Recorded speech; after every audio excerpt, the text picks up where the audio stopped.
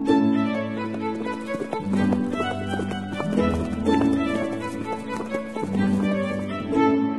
listening to Nick Luck Daily. This edition is brought to you by FitzDares, by the Racehorse Owners Association, and by Thoroughbred Racing Commentary's Global Rankings.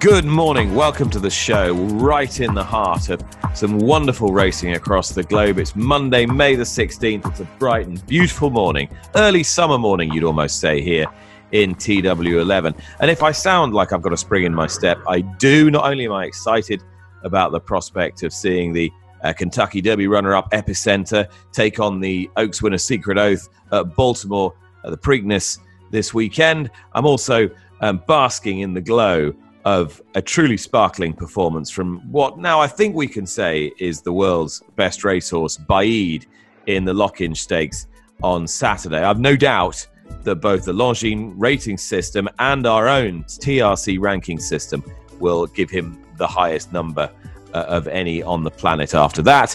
He's been earning superlatives all round. He's now an undefeated 7 for 7. William Haggas's colt by Sea the Stars. David Yates from the Daily Mirror joins me now to discuss. David, in your opinion, is he the best horse since Frankel? I certainly think he is. I mean, obviously he was 6 from 6 at 3. We didn't see Baaeed at 2. And I think that probably talking to form experts subsequent to the Lockinge at Newbury on Saturday, that the bare bones of the form, which are, a 3 1/4 length beating of Real World. Did Baaeed have to improve on what he did in winning the Prix du Moulin and the QE2 on his final 2 starts last year? Well, probably not. But it was the manner in which he did it, wasn't it? Just this, I think, I'd call it a representative field in the Lockinge. We had Real World, a Group 2 winner. Chindit was third, of course, who is probably 2 notches below the top level. In fourth, Alcohol Free, of course, a Group 1 winner, multiple Group 1 winner of last year. Mother Earth, the 1,000 guineas winner of 2021, was a bit disappointing in 7th. But I think that it stacked up as a Lockinge, and one by one, they came off the bridle, and towards the far side, Jim Crowley was stalking the leaders on Baaeed, and it became quickly apparent that his mount was going much more easily than the others. And when he asked Baaeed to quicken and go away and win the race, that's exactly what he did. So, yeah, I thought it was a thunderously impressive performance. We had an inkling, didn't we, from the workout at Chelmsford City earlier this month. Baaeed had worked with Montatham and Aldari, rated 104 and 117 respectively. We know that both Jim Crowley and the trainer William Haggas were very impressed by what they saw that day. And he took, I thought, maybe not in terms of the numbers this time, but we'll see what the number crunchers say. But certainly this was, I thought, a hugely encouraging portent for what's to come. William Haggas is never a trainer who gets carried away. I think that's fair to say. When you ask a question, it's normally met with about a 2 or 3 sentence response, and they're relatively staccato sentences rather than flowing ones. But he was clearly massively relieved by what he saw on Saturday, and he said that the program for Baaeed now pretty much maps itself out in the short term. The Queen Anne at Royal Ascot, and then he said they'll aim the horse at a step up to 10 furlongs for the Juddmonte International. Those are 2 races that Frankel won as a 4-year-old, and I think that the comparisons, if things carry on the way that I suspect they're going to, I think they're going to be more Frankel comparisons down the road. Yeah, I would agree with you, because his campaign is going to virtually mirror that of Frankel's 4-year-old campaign. And don't forget, in between the Queen Anne and the Juddmonte International, there's a small matter of the Sussex Stakes, which would be his first opportunity to meet and give weight away to the classic generation, amongst whom might be one of Charlie Appleby's excellent colts, either Caribus, the Guineas winner, probably him, we hope it will be him, who go to the St James's Palace Stakes at Ascot next, or Native Trail, who runs in this weekend's Irish 2,000 Guineas, or indeed, let's not forget Modern Games, who won yesterday's French 2,000 Guineas, the Poule d'Essai des Poulains. We've been flagging up on this podcast since February how loaded Appleby is in this division, and they're not letting him down at the moment, Dave.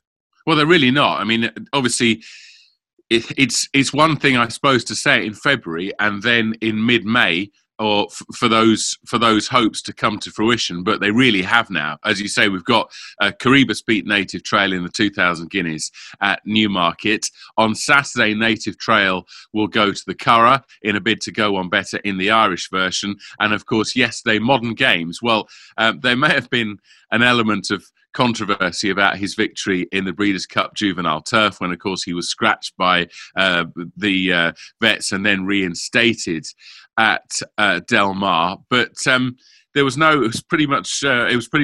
It was much more straightforward at Longchamp yesterday, when he won with authority, and immediately the prospect of doubling up in the Prix du Jockey Club at Chantilly. That's on June the 5th. That's the day after the Cazoo Derby was brought up, and Charlie Appleby and Will Buick both said they thought that Modern Games would be the ideal horse for that. So yeah, it's very rare, even for the sort of behemoth stables of Charlie Appleby, Aidan O'Brien, to have three colts to win the 2,000 Guineas plus the Irish and French versions with three different colts would be some indication of how much strength in depth Charlie Appleby has in that division. I mean, with Corribus, Nick, that's one thing I was just thinking. And obviously, that they talked on Guineas Day about that horse stepping up in trip later in the year. Just what a mouth-watering clash that would be at York in August if Corribus were to meet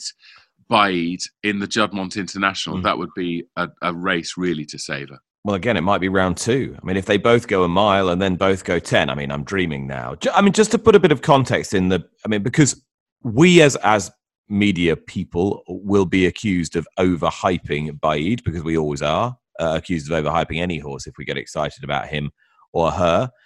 So I thought, well, I'll just go back to Frankel and look at all the horses around the planet who've excelled and have recorded really high numbers and have dominated their division since him, and could be called absolute world-class horses. So clearly around about the same time as Frankel, we had Black Caviar, but subsequent to her, we had Trev, who was absolutely brilliant in a pair of arcs. We had the sparkling miler Kingman, who was beaten in a Guineas, but was a real top-notcher.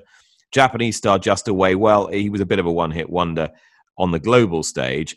American Pharaoh certainly wasn't. Golden Horn certainly wasn't, and he was a tremendous horse who won the Derby and the Arc.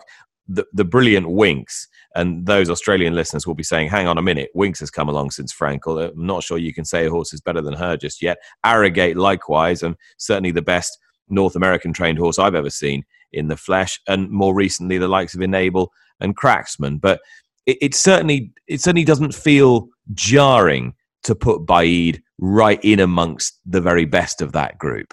No, I completely agree. I think that, one earns one's living working for a red top tabloids, and so we know that hype is very much part of that job. But I think that most of us these days do try and use the hype machine as sparingly as we possibly can, because we know that there is an element of the boy crying wolf. If you keep saying that these are all great champions, well, people see through that. But I thought that there was an element of brilliance in what Baaeed did on Saturday that just promised so much for the future. Yes, it was an outstanding performance. As I said, he was thunderously impressive. The way that he could be seen towards the far side going so easily was really taking. But I just felt that, both from what William Haggas said afterwards, that they felt that there was a lot more to come from this horse, and I think that we're a long way from the bottom of the barrel with Baaeed, and so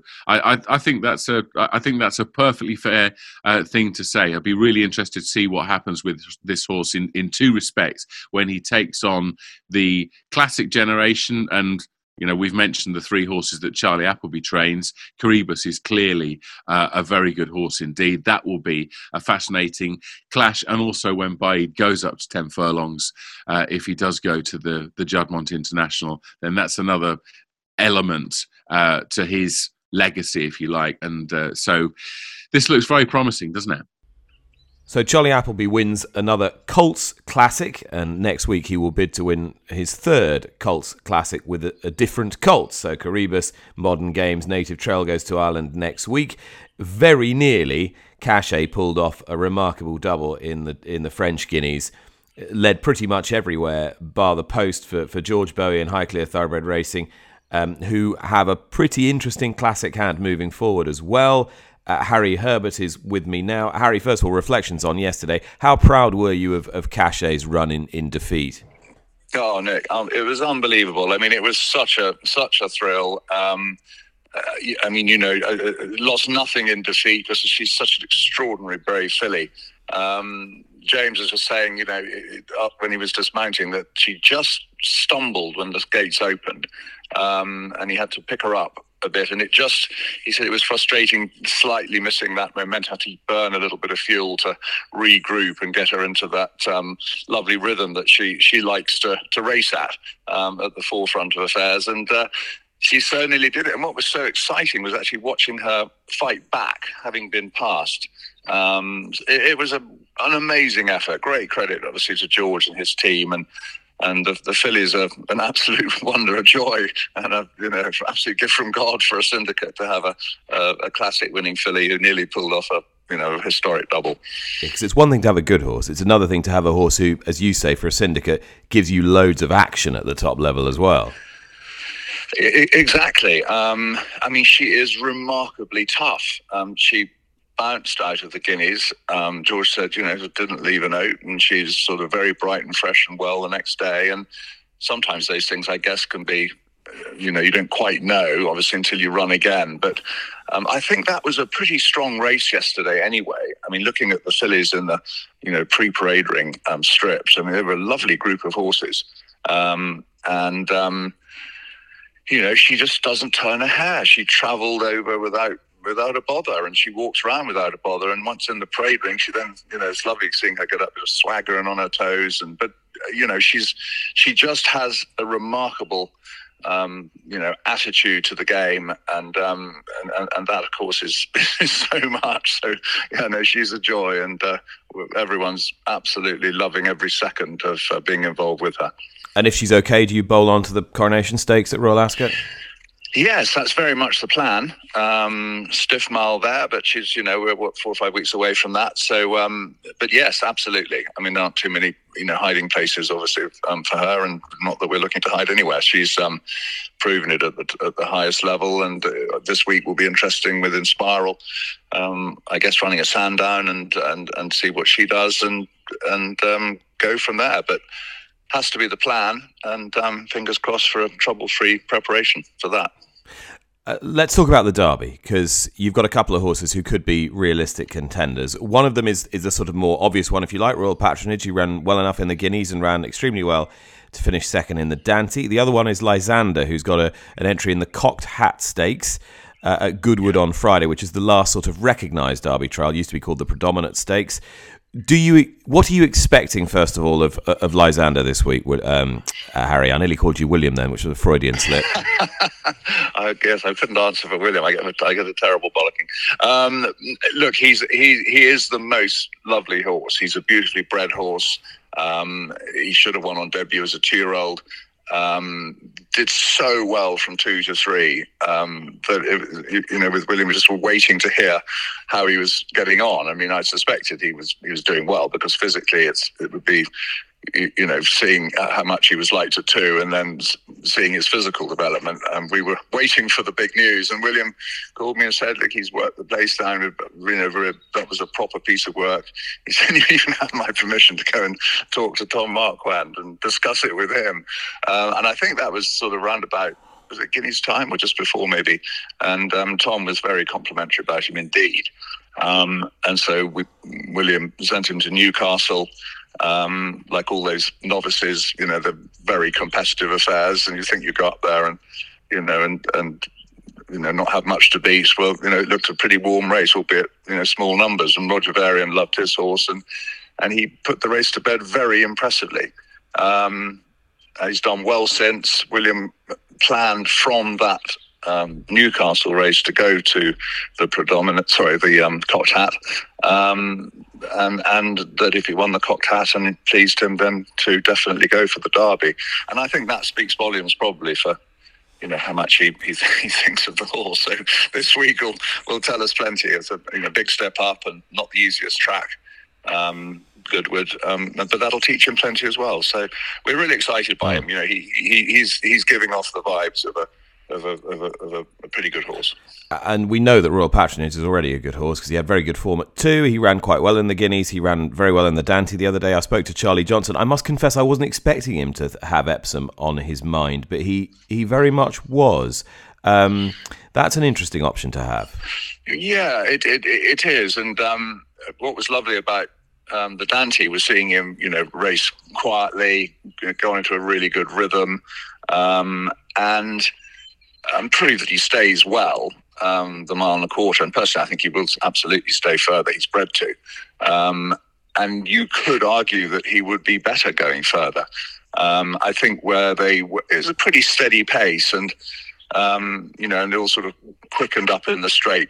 Like those slowly run races, then it's all sort of scrub away, and I think it would have been. I think he probably would have been better going further, possibly, and coming into the race, on with a more sort of rhythmical, increase in tempo, and that certainly would make one consider, the Derby. But I mean, when you're beaten as comprehensively as he was by Sir Michael's horse, the favourite, current favourite, it just makes you sort of stop and think, well, are you, can you beat that horse? And there are plenty in front of him in the betting. So we're looking closely at it, and we're also very much looking, considering the French Derby as well. And just got more sort of research to do to see what's going where, and obviously discuss it in detail with Charlie and Mark. But he's a very good horse, and he is bred to stay that trip, and he's only been to Epsom once, and he's sluiced it, and he handled it brilliantly on his second start. He won very impressively. So at least he's winged around the track, so that's a big positive. It's a very good, very good problem to have. Harry Herbert there, and while we're congratulating him on Cachet's excellent effort as runner-up, of course we need to give due plaudits to the winner Montgustin, a return to the big time for excellent trainer Michael Delzongle, and who did he enlist to help him get into the classic winners' enclosure? None other than veteran rider Gerald Mosse. He keeps telling us it's going to be his last year in the saddle, and nobody ever believes him.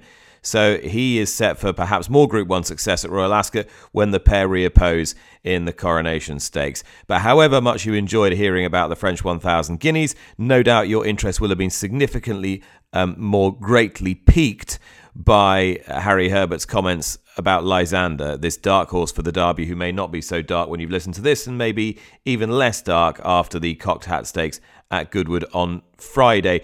Dave Yates, that was quite striking what Harry had to say about him. Yeah, I mean, it's his job to talk up and to polish what he's given. But it's interesting that William Haggas and Tom Marquand should be so positive about Lysander, the son of the 2008 Derby hero, New Approach. A wide margin winner at Newcastle last month. The Derby over the last week, Nick, has really taken on some interest, hasn't it? It looked as though, I think when I was at Ballydoyle this time last week, and 5 of the top 7 in the betting for the Cazoo Derby were trained in Ballydoyle, which, great for Ballydoyle, but in terms of the wider interest of the race, you need more. And then, of course, on Thursday, we got Desert Crown and Sir Michael Stout, which would be a real human interest story for a 76-year-old trainer to come back from a dip in fortunes to win what, in my opinion, is the world's greatest flat race. And now Lysander, if he were to appear on the premises too, we saw Highclere Thoroughbred Racing, of course, in victory after the 1,000 guineas, and he would be another very interesting addition to this race. A week is a long time in politics. Well, it's also a long time in terms of the Cazoo Derby, because this time last week, the picture looks a little bit grey, and now it's potentially full of colour. Yeah, just on that note, I mean, it could be Lysander very feasibly if all goes well on Friday. And there's some other very interesting horses in that race, particularly Lionel, trained by David Menuisier. Charlie Appleby's got 2 or 3 in there with a bid to sort of try and find a really meaningful Derby contender that people can latch onto. Don't forget also that Charlie Hills has said that Sonny Liston will run in the Derby. He's a 66-1 shot at the moment, the horse who finished quite well in behind in the D Stakes. I suspect we could be brewing up for quite a big field. Yeah, it's interesting this, isn't it? Because we're used to seeing Epsom trials sort of ebb and flow in their importance. Obviously, the preeminence of Ballydoyle, the resurgence of Ballydoyle over the last 25 years has made the Irish trials of greater significance. But recently, of course, the Lingfield Derby trial has produced a couple of winners. York and the Dante has been a little bit quieter just in the very recent past. The Cocked Hat Stakes at Goodwood, which used to be the predominant, didn't it? And it's a race that is pretty much the last of the recognised Derby trials. It's a race that certainly did Troy run in the predominant, Nick? I think he probably absolutely did. Yeah. So did Dubai Millennium. Yes. Yeah, but it's a race that I think it's, without denigrating it too much, it's a race that it's not, let's just put it this way, it's not the first place that one looks for in order to find the Derby winner in recent years. But it looks as though this Friday's renewal will have a contribution to make in terms of runners to the race on June the 4th, and also something, possibly a minor shake-up, but a shake-up nevertheless, in the anti-post betting market.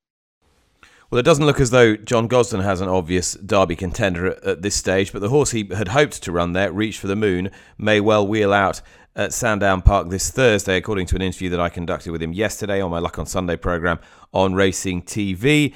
Gosden was saying that it was a good starting point for him. If he was going to get him to Royal Ascot, he needed to run him here. And when I pressed him about the decision to start him off over a mile, he pointed out not only the speed in his pedigree, but the pace that he'd shown last year.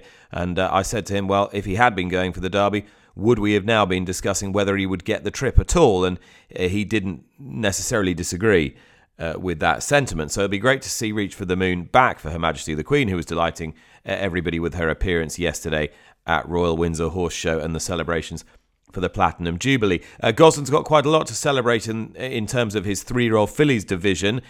He is making a decision around about now, as I record, whether Inspiral will head to the Curragh for the Irish 1,000 guineas or wait for the Coronation Stakes at Ascot. So it'll either be one of the two. You'll probably hear, well, you might have heard by now, or it'll be around about now, I would think. And the 2 Oaks fillies, Emily Upjohn, reportedly fine after her victory in the Musadora Stakes. And, of course, he's got the potential of adding a second string to that bow with Nashwa, who was very impressive, the daughter of Frankel at Newbury, again on Saturday afternoon under Holly Doyle. Dave Yates, where would you go? Oaks or Prix de Diane, the French Oaks with Nashwa over the shorter distance? Well, I think I'd probably... Oh, what a question. I think she's the likelier winner of the Prix de Diane, and I suspect that John Gosden will want to keep Nashwa and Emily Upjohn separate. It's a really difficult question because I love the Oaks so much. Oh, goodness. Yeah, okay, I'd roll the dice at Epsom and see what happened. There was talk You wanted to run in the Oaks, but there's a bit of your head that says she should run in the Prix de Diane because she showed loads of speed. Well, she did show a lot of speed. She's got an entry in the Coronation Stakes, hasn't she? So evidently connections think that she's capable of showing her best form at a mile, and she'd need to show her best form to win a Coronation Stakes. Interestingly, she's by Frankel, who we know that his progeny generally stay well.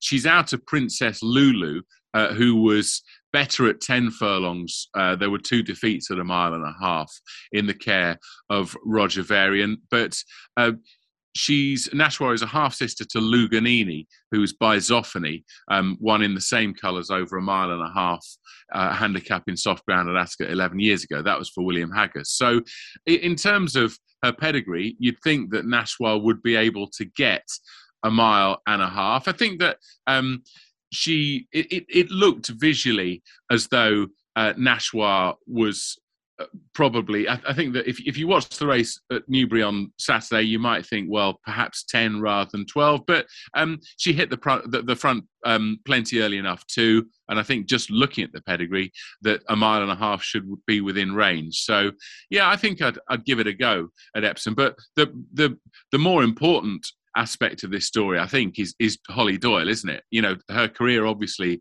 has been stellar over the last couple of seasons with the multiple Group 1 victories. Now it's there's a very real prospect of Holly Doyle riding a classic winner. Now, that's a classic winner in France or a classic winner in Britain. She's a 7-1 shot, I think, for the Kazoo Oaks at the moment. But that would really be something, wouldn't it? Because we've talked on this programme, we've talked about Holly Doyle's upwardly mobile career, but that would be new ground for her to ride the winner of a classic. And it's something that the tie-up with Imad Al Sagar, of course, the part owner of Authorised, the 2007 Derby winner, that's something that a tie-up like this could throw up.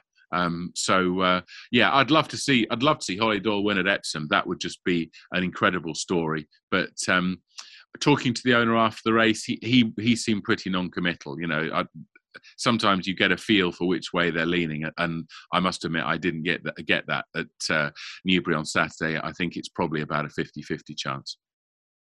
Dave, quite an alarming story from Ireland that we flagged up on the podcast a few weeks ago concerning the treatment of a horse in the care of a licensed trainer, Paddy Hayes, who has now had his licence suspended by the Irish Horse Racing Regulatory Board. Just tell me exactly what the circumstances of this are.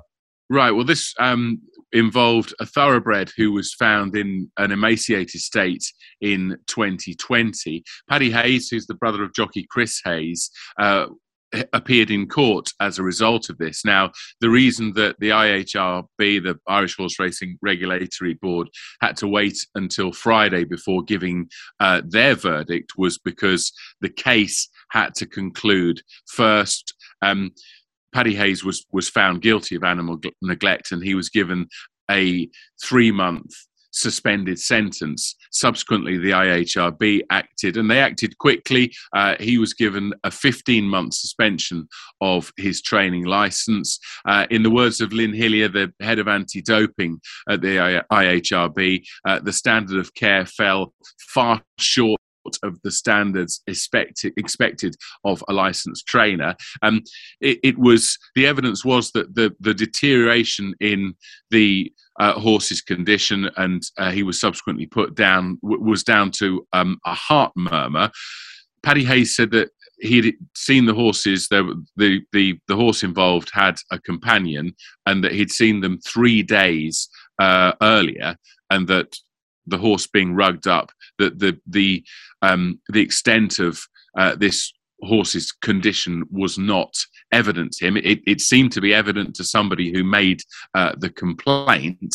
The IHRB accepted that Paddy Hayes had suffered considerable mental health issues over the last couple of years, and that they seemed happy to accept that in this case, in his case, this was a one-off instance. And so he was given that 15-month suspension, and that goes with the 3-month suspended sentence that he received from the court on Friday.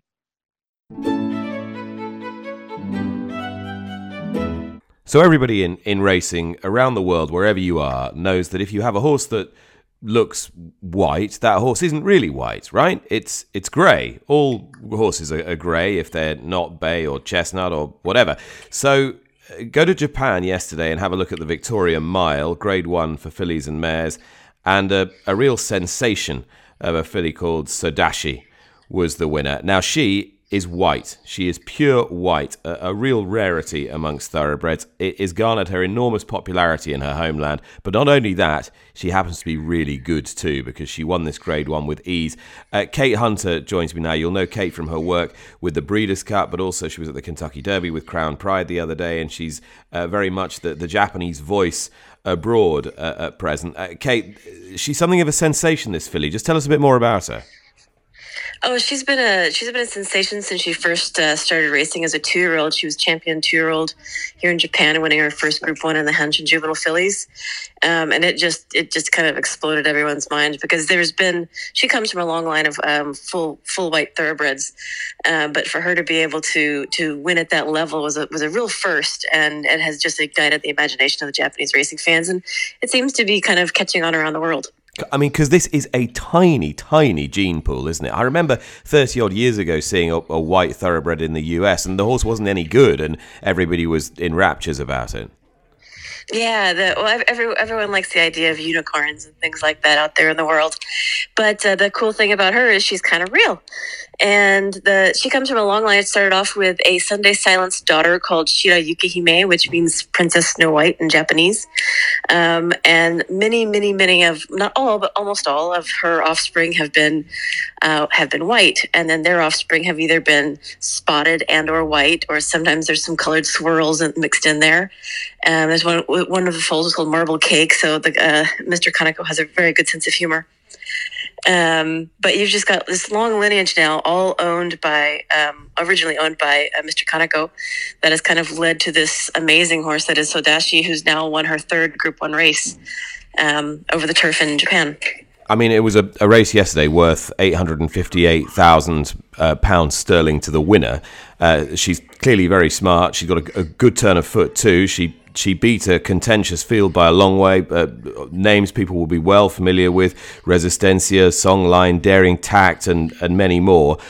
The key question is, are we ever likely to see her away from Japan? Because she won the Breeders' Cup ticket yesterday, and I'm sure your bosses at the Breeders' Cup are very keen for you to get her there.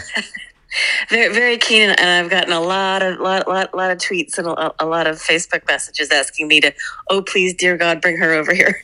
And as I would love to see her over there personally, but based on Mr. Kaneko's predilection to both breed and race his horses almost exclusively in Japan, I would say the odds of unfortunately bringing her over are probably pretty slim. He's only, I don't know if you guys, I think it was 2002. He brought over To the Victory. I think was 2nd in the Dubai World Cup one year.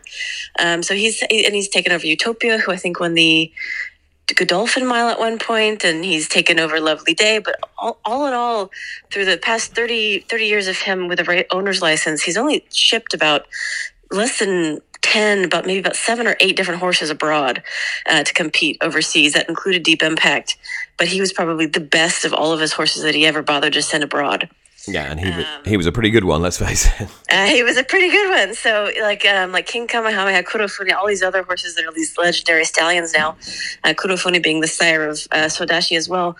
I think that it's going to be a lot. And the thing is, it's not about money. It's not about pride. It's not about anything. It's just he loves his kingdom, which is Japan. He loves the racing there, and he loves supporting it. He loves bringing the fans this amazing racehorse, and so it's not. There's no way we can probably sway him, unfortunately, with any kind of baubles or tickets or something to appease him. Unfortunately, like you could have with so many probably other owners out there in the world. Well, that's fine. We've just got to come to Japan to see her. I mean, give me some idea. Try and put into context how close to sort of mainstream popular culture this filly is likely to get, or indeed has got. Well, that would actually be a very difficult question for me to answer. That is a very intense question. But she is definitely, when it comes to the racing fans and the racing community that is around there, she is front and center. There's pretty much no one who's not going to root for her at the end of the day, even if they've got another horse in the race, because she's just that special. You just don't see a horse of a different color like that competing at that level. And so it's really hard not to cheer for. So everybody, at the end of the day is a racing fan when she comes thundering down the lane. Kate, obviously we spoke quite a bit in Kentucky when Crown Pride was having a go at the Kentucky Derby. It didn't quite work out for him. What's going to happen to him now? Well, he's back on the farm at the moment, recuperating from a pretty long trip. He circled the entire planet himself, just like I did. So it's a pretty long trip around the globe. But he's gonna they hope to target potentially the Japan Dirt Derby, which I believe is in July. My brain is I still have Derby fog. So I think it's in July. The Japan Dirt Derby, which is a 3-year-old race, is over 10 furlongs here in Tokyo. So that was the last thing that I heard that they might be targeting. Otherwise, they'll give him a nice summer break, let him mature a bit more, and then figure out something in the fall. My thanks to Kate Hunter. Dave Yates has got a tip for me. I have indeed. We're going to Fours Last for the 255 race, and number 3, Lord Brian, attempting to give his rivals here a year and a couple more years in some cases, but scored over course and distance last time in game fashion, might just get this race run to suit out in front. I certainly hope so. 255 at Fours Last. Selection is number 3, Lord Brian. Okay, Dave, I know you're a keen fan of sporting art and indeed the National Horse Racing Museum. I am indeed. And you'll be, I'm sure, attending the Munnings exhibition, which opens on the 24th of May. I will indeed. I think that I urge anybody who's listening who doesn't have a membership of the National Horse Racing Museum to get one. I'm not paid to say this. I think it's an incredible resource. If you get a membership, then of course you can visit throughout the year when you happen to be in Newmarket. It's well worth, if you go to the races at headquarters, it's well worth leaving your house 2 hours earlier than you had originally planned. Find a parking space in the town and go and have a look round. I urge you to look at the Munnings exhibition in particular and attend the National Horse Racing Museum in Newmarket in a more general sense and a regular sense. Absolutely. And as luck would have it, there is a galloping sandwich board for this exhibition named Alfred Munnings, who made a sparkling debut for Aidan O'Brien and the Coolmore partners at Leopardstown on Friday evening. He really drew clear of his field in a most imposing fashion. He's now bound for the Chesham Stakes at Royal Ascot. Check out the pedigree here. He's a half-brother to the sadly lamented but very brilliant Snowfall, the Oaks heroine of last year, and he's by Dubawi. Dubawi out of the Galileo mare. And you wonder now whether the Coolmore batch of mares that was visiting Dubawi as a group, that the fruits of that labour is really starting to pay off. And Alfred Munnings, well, he looked the picture, as well he might, given his illustrious naming.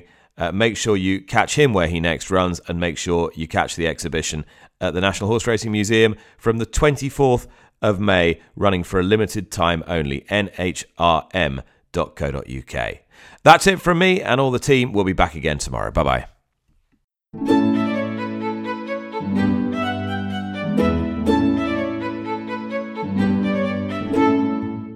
You've been listening to Nick Luck Daily, brought to you in association with FitzDares, the Racehorse Owners Association, and Thoroughbred Racing Commentary.